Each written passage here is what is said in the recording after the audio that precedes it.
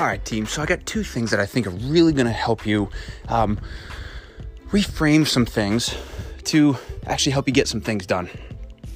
Both are fitness related. One's a little bit more abstract, but I'll tie it back to it. The other one is very specific to your training. So let's go with the one first and foremost that's specific to the training, and that's this. If you wear an Apple Watch, a Fitbit, or some other movement tracking, workout tracking type device that tells you some different statistics around your workout, how long it was, how many calories you burned, what I want you to do is I want you to stop focusing on the number of calories that you burned during the workout for a couple reasons. First and foremost, the calorie burn on a workout, even with something like an Apple Watch where you're able to select a lot of different workout types, it is notoriously inaccurate.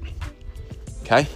Fitness trackers are notoriously inaccurate on a lot of different measures, but particularly that calorie burn. Now, if you're trying to track something specific by looking at the calorie burn over time, simply using it as an independent metric just to see how things change for different workouts, fine, that's one thing. But the number of calories that you burn during a workout does not signify whether or not it was a quote-unquote good workout. And that's huge and important to remember.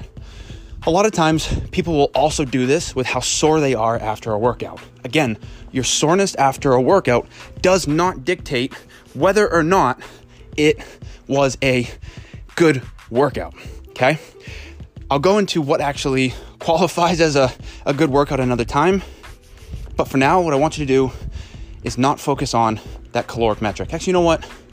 Let's take 1 minute to actually look at what a good workout is.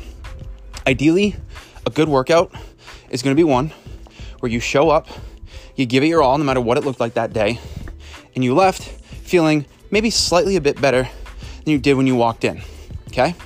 Now, there's a lot of things that can contribute to that, so I'm going to leave it intentionally open, but you should feel a little bit better than when you left. You shouldn't feel beat up. You shouldn't feel beat down. You shouldn't feel like you're going to go pass out. Those types of workouts, sure, they have their place, and I do them every now and again too, but that should not be your main focus, okay? So that's number one. Number two, the second thing that I think is really going to help you is stop trying to have things perfect, okay? Stop trying to have things perfect before starting, before going, before continuing, all of that stuff. This pursuit or consideration of having everything in line and all of our ducks in a row is going to stop you in your tracks. Here's what kind of made me think about this.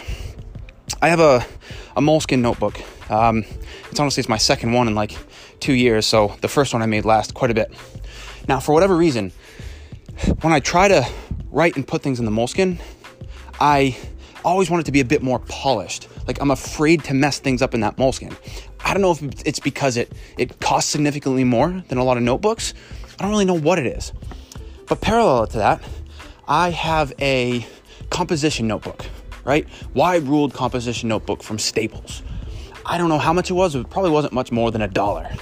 And I've written a ton in that thing so far. I've written down workouts, ideas, notes, jots, thoughts, really anything that comes to mind. Now, this is a notebook. These are mine. This is just for me.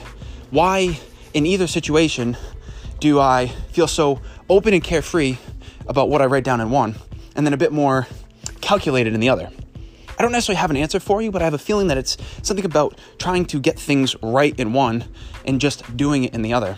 And that's what I want you to apply to certain, or not just certain, but as many other areas of your life as you can. Since we typically talk in the vein of fitness and nutrition, that's really what we want to focus on here. Don't feel like you have to have things perfect and polished, right? If you can't get out and get all organic things and you can't eat plants at all meals, and you don't focus on what you can't do, focus on what you can do. Get a little bit better over time, but just start doing it. Don't feel like you have to have everything in order. Just because you're not eating perfectly or you don't have things meal planned and prepped for all your meals during the week, that shouldn't stop you from trying to plan your very next breakfast and have that prepared. Because that one prepped and ready breakfast is going to get you a lot further than absolutely none. Like my boy Gary Vaynerchuk says, 1 is greater than 0. 1 is better than nothing. Something always trumps nothing. I hope those two things are going to be helpful for you. I really think that they will. Let me know what you think. This is a podcast only recording just because, well, these came to my mind. Maybe it'll end up in some writing, maybe it won't, but that's okay.